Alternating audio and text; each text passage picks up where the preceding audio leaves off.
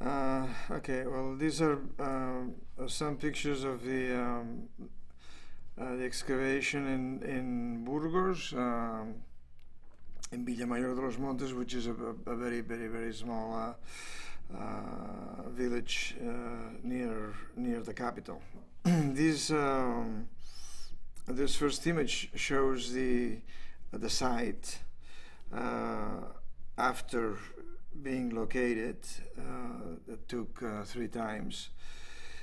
So finally, when they found the the exact location, uh, a meter of dirt was taken away, and as soon as the first specimens showed up, then they had to stop. The Guardia Civil was called.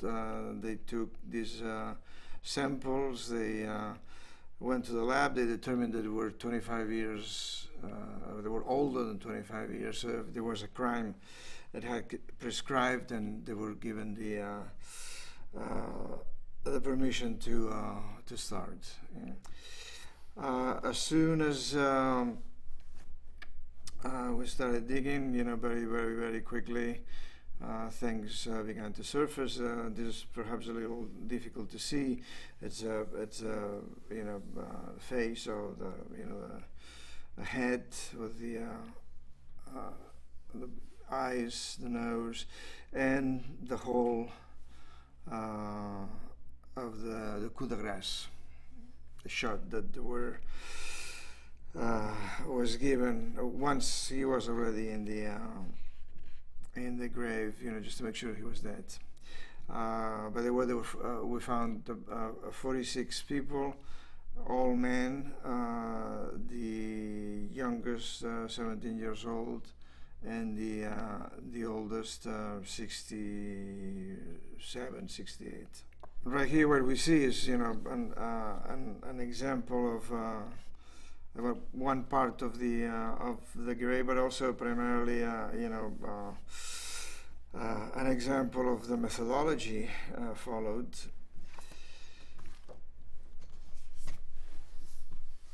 This image gives perhaps a good idea of the dimensions of the grave, which had been the biggest one up to that point. Now there've been others, with more victims. But up to that point, this was the most substantial in terms of people buried. The team was composed of historians, forensic anthropologists, and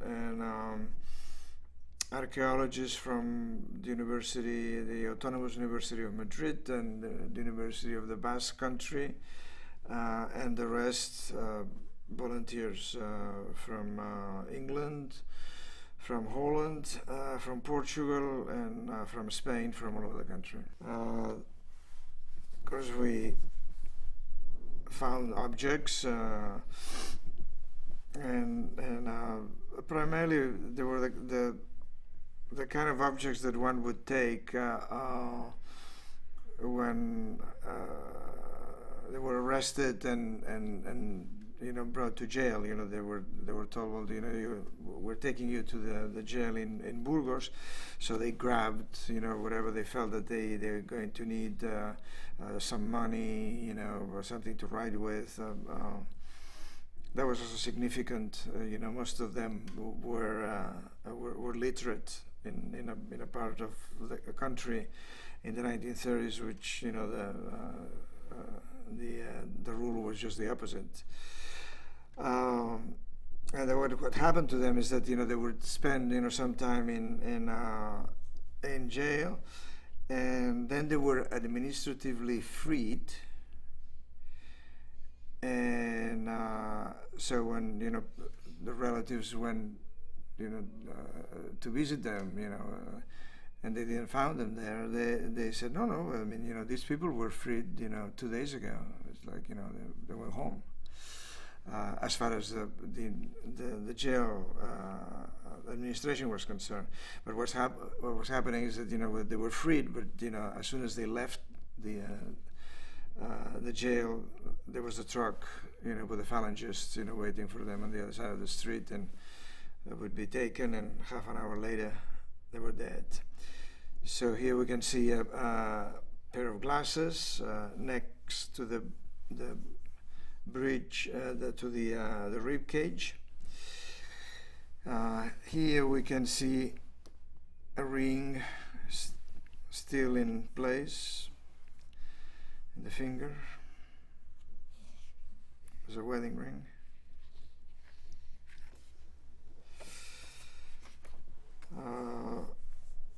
A bullet case, in this case is a Mauser military rifle case. In that particular grave, there were two separate. They were all continuous, but you could tell that there were two groupings. The first one was sort of kind of orderly. They had been shot a few meters away the grave and put down like sardines. But then they run out of time, or they run out of patience, and the last part is all a little messy. While the casings for the coup de grace that we were finding in the first part, they were always pistol casings. The ones on the second part, they were military rifle caliber cases, which means that most likely they were actually brought down and they were shot from the top. Another thing that was kind of a revealing detail of how the thing went on is that at the same archaeological level where we were finding the bullet cases, we were also finding beer bottle caps. So they were drinking beer and sort of like at the same time that they were killing all these people.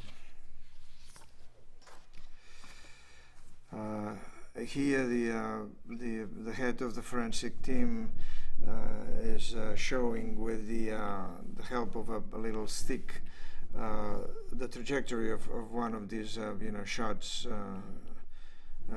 being given once the victim was already down. That's the entrance and the exit. This is something that for me was one of the strongest thing, to see with the feet of the dead. Some of them they were wearing just regular, leather shoes, which were pretty much in one piece. In this case, he was wearing espadrilles, and so the fabric is already gone a long time ago. But you can still see the rubber soles that are exactly in place,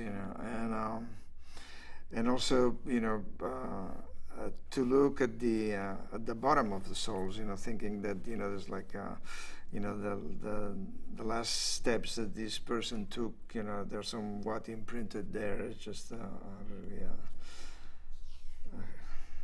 an incredible experience. And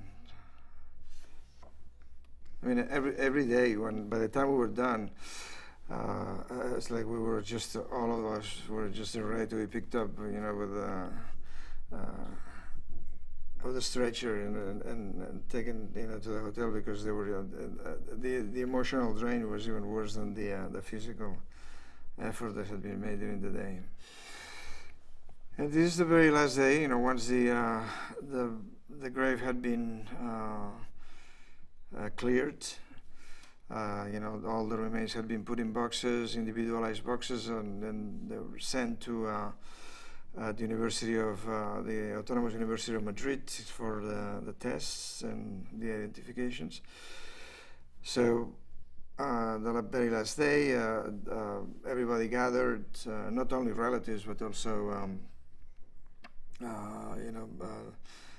people from the villages around and so on, and poems were being read, and people actually brought up letters that had been written,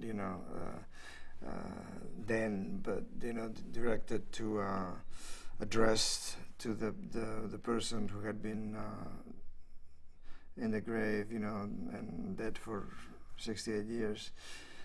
Flowers and so on and so forth. It was really like an extremely moving experience, for everybody. These, grown up, tough guys, just crying, and this is a very eloquent image. I think so. I mean, it's my opinion, but I think that it tells a good part of the story and the way that this thing should always end, which is an image of the grave empty for the first time in 68 years. That was 2004, with all the flowers and all the letters and all the mementos that people brought and left there.